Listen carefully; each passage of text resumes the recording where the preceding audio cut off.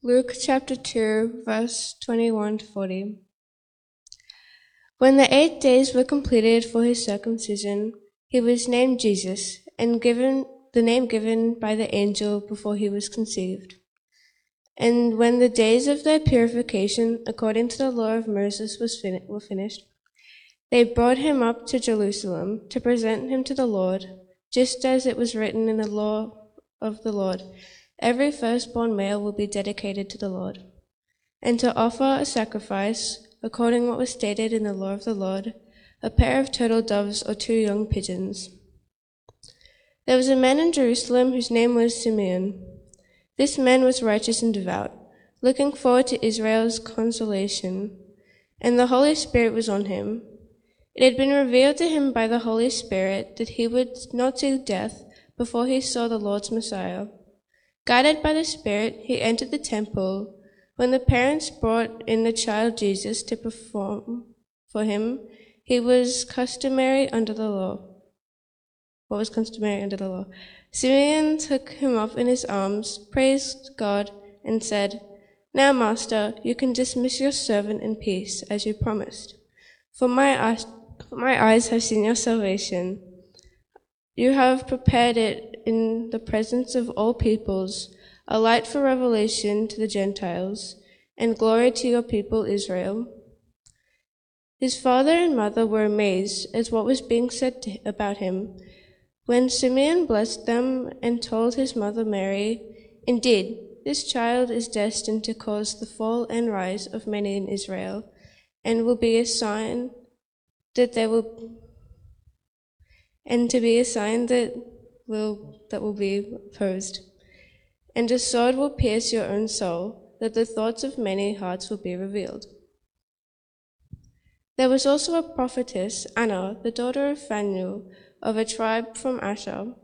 She was well along her years, having lived with her husband 7 years after her marriage, and was a widow of 80 full years.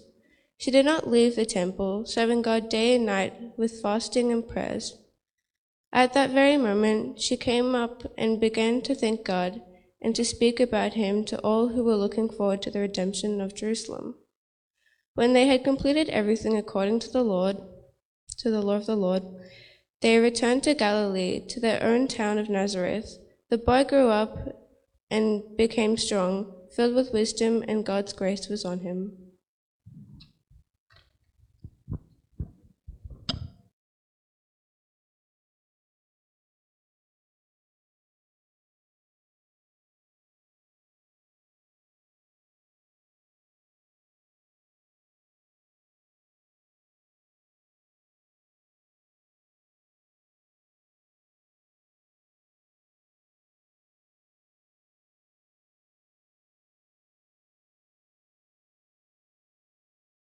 At the temple.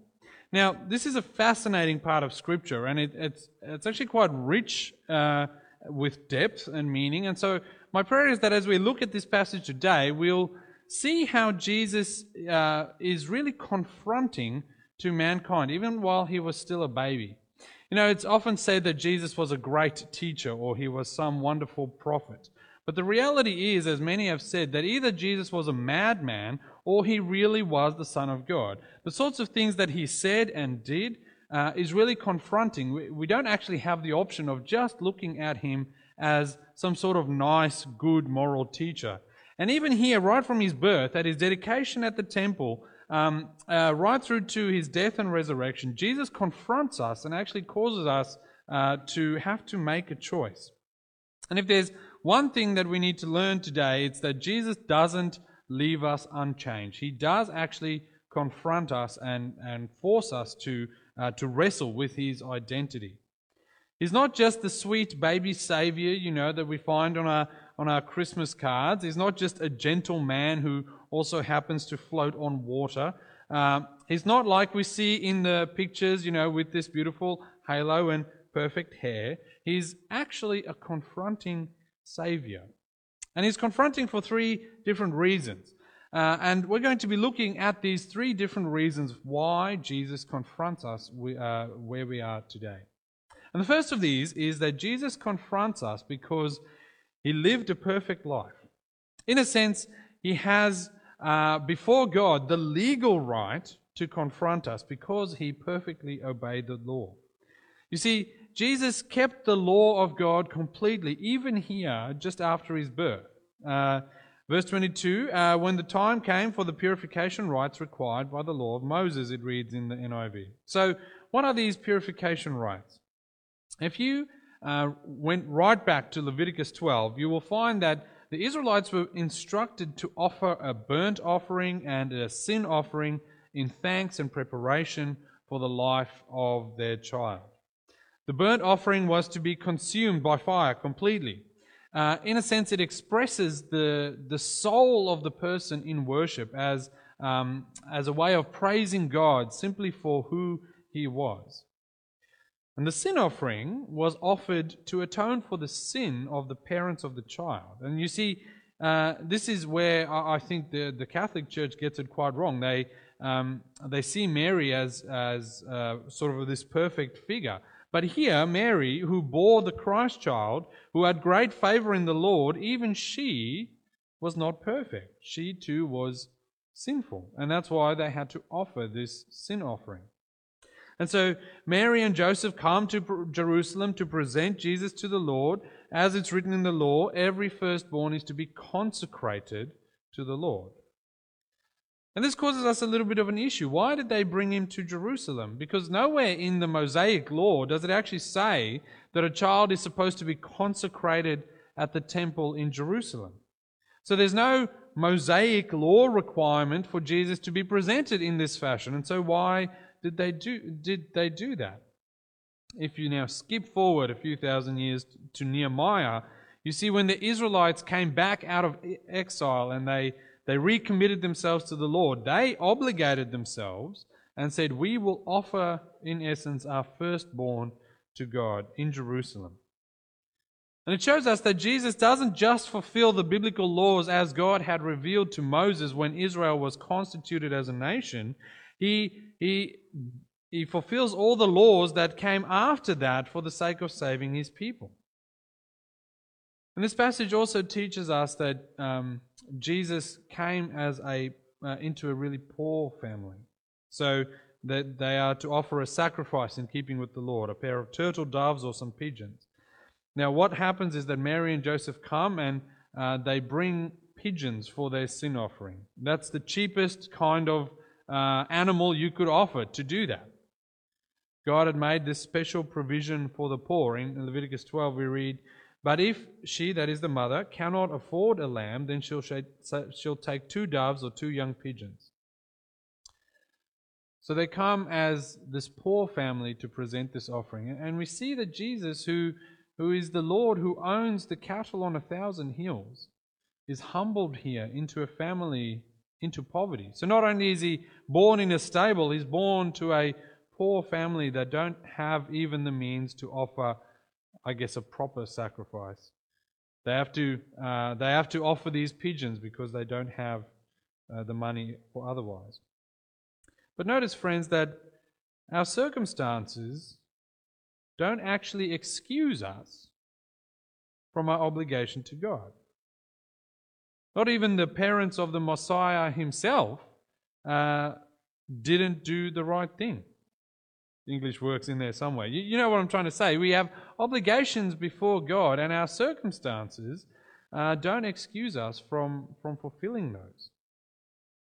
And then in verse 39 we read, when Joseph and Mary had done everything required by the law of the Lord. So Luke here is making a point. He really is taking great pains to show us that everything had been done. Everything had been done so that Jesus fulfills the law completely. He has kind of this legal right standing before God, and because of that, he confronts us. Already here we see that Jesus starts fulfilling every last pen stroke of the law, every last requirement, every requirement that wasn't even a requirement in the Mosaic law. He fulfilled all of that so that he has the right to confront us. And not in the sense of a school child, who says, no, I did the right thing, you did the wrong thing.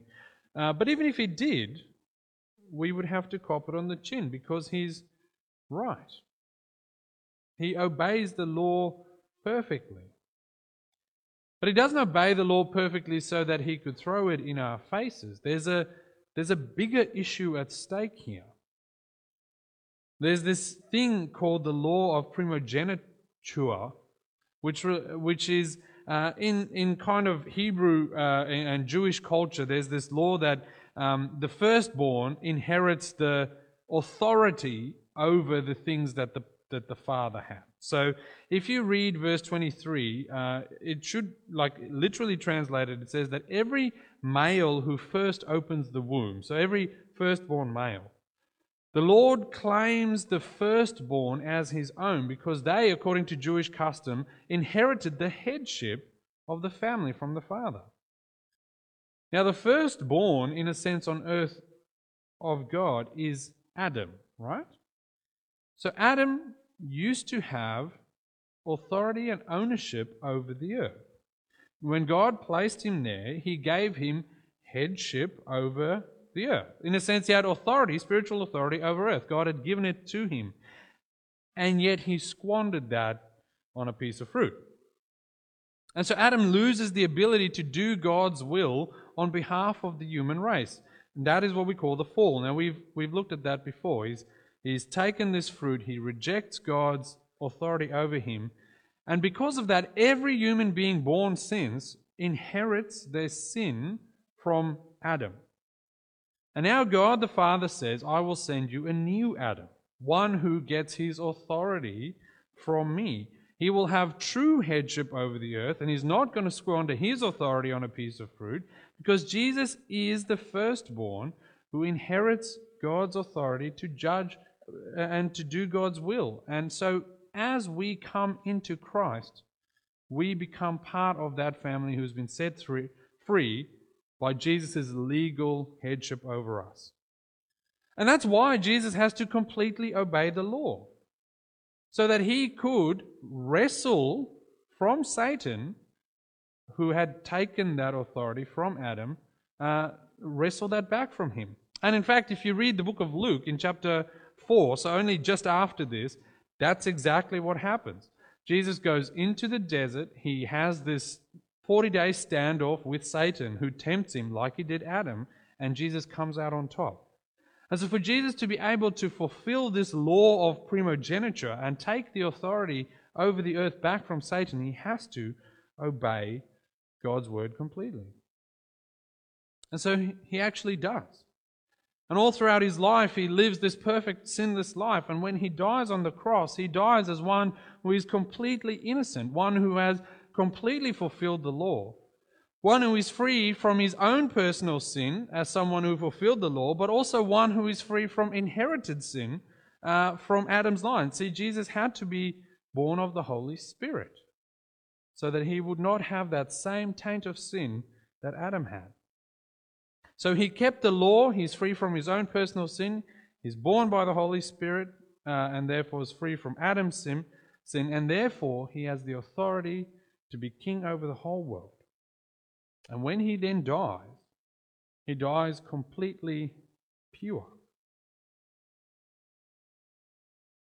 And that's Jesus, and then there's us. And when we compare ourselves to the standard that Christ has set, we see just how far short we have fallen from what God requires. You see, the reality is that we have all broken God's law personally. Even though we've inherited this sin stain from Adam, even if we didn't do that, we all personally have sinned. We have all fallen short of the glory that God requires.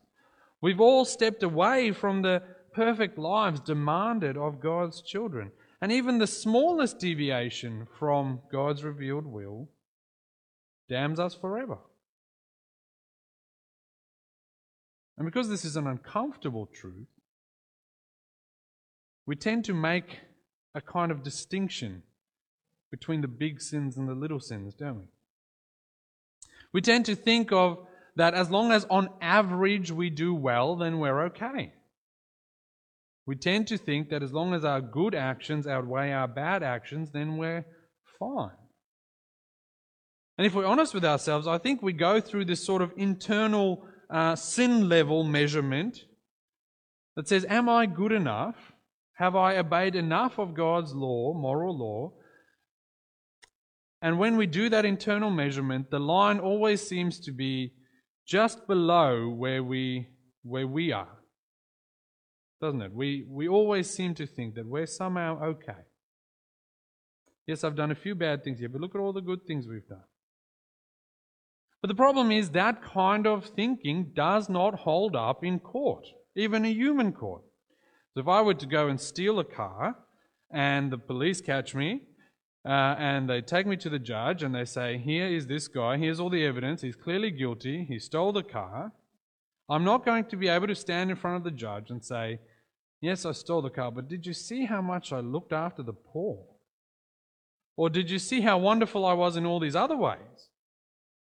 No, the guilt is clear because of the act that happened. It doesn't work even in a human court, so why should it work in a divine court? Friends, the reality is that compared to Christ, we just don't stack up, do we? You don't, and I don't, but Jesus did. He came to fulfill the law because we don't, we can't. And that's the first reason why Jesus is so confronting. Because before us we have someone who's lived this perfect life, and as we see him, we realize just how far we fall short. His own life becomes kind of like a mirror of the Ten Commandments and says, is this who you really are? Do you live like Christ? Do you live like he did? You should, you must. Otherwise you can't be in God's presence. He kicked Adam and Eve out of the garden, and anyone who sins is out of his presence. And because we can't live that perfect life, we must bow in humble gratitude to the perfect life Jesus lived for us. He confronts us because he's perfect. And then he covers our imperfection with his perfect sacrifice. It's amazing, isn't it? And it's confronting. And I don't know where you are with Jesus this morning. Maybe this is a truth that you've always believed. This is something that you've come to really trust in, and you trust that Christ has covered you and all of your wrongdoing, all of your sin, and you now stand before God with boldness because you are clean by his sacrifice. If that's you, then this should be an encouragement to praise God, to humbly come on your knees and say, thank you, Lord, for washing me clean. But maybe you haven't accepted that, and you stand condemned in your own sin. This is an opportunity to come to Christ and ask, please, Lord, cover me too with your perfect life. Having been confronted by your sin, when you see Christ, you can ask for him to cover you too. That's the first thing we need to see. Jesus is confronting because he perfectly obeys the law. The second thing we see is that Jesus confronts us because he makes us wait until God's perfect timing. Now I just want to digress for a moment here and think about Simeon and Anna for a second in verses 25 to 38.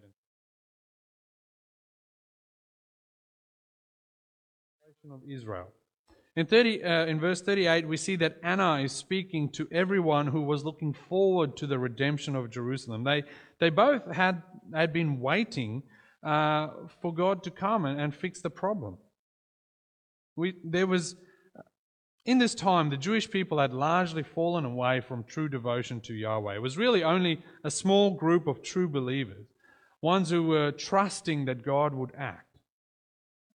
And friends, more and more, this is where we are today as believers. You know, the Christian church in Australia, if you kind of take all the denominations put together, our census data has shown really a picture of very steady decline. In 1911, when one of the first censuses was taken, 96% of the people said they were Christian. 100 years later, that's dropped to 61%. That's in 2011. This drop has greatly accelerated, with the church's disagreement, particularly on matters of things like homosexuality and so on. And when we had the marriage equality debate, whatever you want to call that, it was the time when the church was seen as the worst. At the time, only 30% of the people in this country thought that it was good for the world to have the church. Only 30%, a third of people thought that the church was a good thing in the world. And if we follow the trend along, the next census will show that there's an even greater drop in numbers of people who claim to be believers. It seems as if more and more the church is under pressure from the world. And we as Christians face these challenges to our faith that would have seemed unheard of 20, even 10 years ago. And in the midst of these kinds of challenges, we might cry out to the Lord, "Come soon, come quickly. We are waiting for the consolation of Christians, for you to come and finally lay claim, become Lord over the whole world." But this prayer has been the prayer of the church for ages. There have been many who have cried this prayer for the Lord to come quickly. This longing was there even in this day when Jesus was presented to the temple. There is this longing to make things right. That's what Simeon and Anna wanted to see too. They were waiting for the redemption of Jerusalem, for the consolation of Israel. They were waiting for the Messiah to come because they, the people of God, felt few and far between. And maybe as we walk through the shops or walk through the street, we can feel a bit few and far between. Yes, there were Jewish people everywhere, but there weren't many people who were truly people of God. These were the two that were waiting for Israel to be consoled. They were waiting with this kind of prayerful expectancy that God would come and fix the problem. They were waiting to be comforted. They were waiting to be consoled and encouraged. They were waiting for Israel to become who they were meant to be, this great people of God who shows the world how good it is to be God's people. They were waiting, in a sense, for God to come and fulfill the promises that He had made to Abraham and Isaac and Jacob all those years ago. They were waiting for the Messiah. And maybe it feels like that for us too, where we wait for the Messiah to come and make the things we long for right again. Maybe you feel this longing that things are not as they should be. All of us instinctively know that life, this world, is not as it should be. I think if we were to pause and stop and just examine ourselves and examine society outside us, we would have to admit that life is not as it should be. There's a Portuguese poet, not that I'm into Portuguese poetry, mind you, but a guy named Fernando Pessoa. I just found this. I have no idea who he is, but he wrote this. He says, "The feelings that hurt the most, the emotions that sting the most, are those that are absurd. It is the longing for the impossible things precisely because they are impossible. It's a kind of nostalgia for what never was and a desire for what could have been, for a regret over not being someone else, and for a dissatisfaction with the world's existence." And then he says this, "All these half-tones of the soul's consciousness create in us a painful landscape, an eternal sunset of what we are." What he's reflecting there is that deep down we all know that things are not the way they should be. We have this innate understanding that the world is broken and it should be different, but it's not. And we long for it to be fixed. These half-tones of the soul's consciousness, we are waiting for them to be made full. We want satisfaction with the world's existence, and yet we do not have it. And so we seek it. We seek to fill this longing with all kinds of other things, don't we? We fill it with with distractions and with pleasures and with other kinds of idols that we think will fill that gap in our hearts that really only Christ can fill. We want the solution, we want the remedy, we want anything because we have this longing in our hearts. And the reality is that the only person, the only place where our longings, our deepest, innermost longings will be met is in the person of Jesus Christ. Paosa says we long for the impossible things precisely because they are impossible. But friends, that isn't impossible. It's not impossible for us to be made right with God because of our rebellion against Him. It's not impossible for us to be able to stand and say, "It is well with my soul." It is not impossible for us to come and see God face to face as we see Him when He comes again or when we go to heaven. It is not impossible because of Jesus. That's what His death and resurrection means for us. That's how we are perfected. That's how we are being called by name. He is the solution, the remedy, the completion of that longing we have in our hearts to be made right with God. Him taking on our sin means that we bear it no more. When He takes on our rebellion, it means we rebel no more. And when He takes on God's wrath, it means we can stand in front of God Almighty with full confidence and say, "It is well with my soul." We don't have to come like the priests did like the high priest did in ancient Israel, with fear and trembling entering the most holy place. In a sense, we can waltz in there because Jesus has already paid the price. He has taken God's wrath on us already. He confronts us because He makes us wait until God's time is complete. That's the second thing we need to see. And the third is that He confronts us because He makes us choose. So we've seen how Jesus is confronting because He's lived this perfect life. We've seen how He is confronting because He makes us wait for that consolation to come. And now we see that Jesus is confronting because He forces us to choose. Verse 34, this is from the NIV. He says, "Then Simeon blessed them and said to Mary, his mother, 'This child is destined to cause the falling and rising of many in Israel, and to be a sign that will be spoken against, so that the thoughts of many hearts will be revealed. And a sword will pierce your own soul too.'" Now, I don't know about you, but I don't know what kind of blessing this really is. Imagine a priest coming to you. You've come, you've got your baby, we're about to baptize the baby or whatever, and we say, "Let me bless this child, and then he will be a sword that will be spoken against. He's going to be a sword, it's going to pierce your soul." With a friend like that, I mean, really, who needs enemies? Now, to be fair, I think we have to understand that our text is a little bit ambiguous, okay? And so what I think is going on here is that the blessing happens kind of between the words them and. So he blesses the child, and then he speaks to Mary and says, actually, this is what the child's going to be like. So we don't actually know what the blessing itself was. This is more of a prophecy. But what he says to Mary is quite unnerving, isn't it? He's going to cause the rise and fall of many in Israel. He's going to be a sign that will be opposed.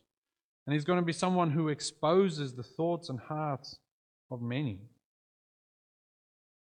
Now, most scholars agree that this refers back to Isaiah chapter 8, verse 14 and 15. And here we read, when you read that passage, it says that Jesus will be, or the Messiah will be, a sanctuary and a stumbling stone. Many will stumble on it and fall and be broken. And I guess that's the reality of the gospel, isn't it? It is good news, but it's offensive good news. Jesus is good news, but He's going to offend. He's going to divide. He can either be a sanctuary or He's going to be a rock over which you stumble and fall and break. And these are the only two options. Christ will either be your sanctuary or He's going to be a deadly rock that will dash you to pieces. Jesus demands a response. We cannot remain neutral to him. There is no fence sitting when it comes to Christ. You'll either be saved by him or you'll be destroyed by not accepting him. These are the only options the Bible gives us. Repent and believe or face the consequences. Again, friends, I don't know where you stand with Jesus. I don't know where you stand, whether he is your sanctuary or whether he is a stumbling block for you. Do you hide under the wings of his protection or do you fall over him as an obstacle? Only you can say that. But consider this. If you fall over Jesus, if he causes you to stumble, ask yourself, why is that? Is it because you believe that he never really existed? Most recent data of Christians in Australia show that most young people, about just slightly more than 50% from memory, believe that Jesus was not a real historical figure. They don't think that he actually existed, despite the fact that every serious historian, secular or Christian, will agree that Jesus definitely existed. I mean, he's written about even in records from non-Christian people. Tacitus, the Roman emperor, is one who mentions Jesus by name in his writings, and he hated Christians. And yet, because the world has become so confused, say half of our young people today believe that Jesus is just a mythical figure. Shocking. Is it because you think that maybe even if he existed, he was never crucified? Again, look at the writings from non-Christian writers. You will find that they write specifically about Jesus' crucifixion. But I would argue that it's probably something deeper in our lives that cause us to stumble over him. Maybe it is that if I trust in Jesus, then I would have to give control of my life to him. I would have to lay aside some of the things that I've held on to for so long, because he will become Lord of my life. Is it that I stumble over him because I think that I'm good enough to save myself, even though I know deep down I really can't? Is it that we stumble over him because we refuse to acknowledge those deep longings that our Portuguese poet friend talks about, by just ignoring these longings in the soul? Is it that we stumble over him because we continually try and fill these longings with things that really can't help? Is it that we stumble over him because we think, well, maybe I'm just unsavable? Maybe I've gone so far wrong and I know it, that I don't believe that Jesus actually would die for someone like me. Or is it that we stumble because we're afraid that we'll need to change if we accept this Jesus thing?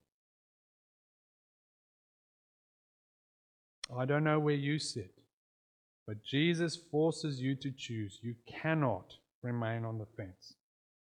It is simply not an option. You must either run to him as your sanctuary or reject him and fall and be crushed and broken by him. He is a confronting Savior, but he's not merciless. He's a confronting Savior, but he is full of grace for all that we have done in the past. He's confronting because he has the right to be legally. But maybe he is most confronting because he will accept us wherever we're at, and then ask us to go and sin no more. Friends, we must choose. Either Jesus will be your sanctuary or he will be your stumbling block. Choose rightly. Let's pray.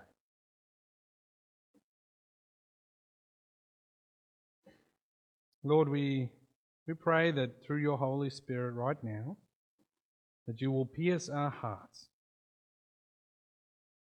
that you will expose our thoughts, and that you will open us to come and truly trust in you. Whether we've trusted in you for many, many years, and yet we still have sections of our lives where we won't submit to you, or whether perhaps this is the first time we come, wanting to know you more deeply as the Lord of our life. Lord, we pray that you will, through your Holy Spirit, change us in this moment. Take your word and plant it deep within us, and change us to be the people you created us to be. We pray this in Jesus' mighty name. Amen.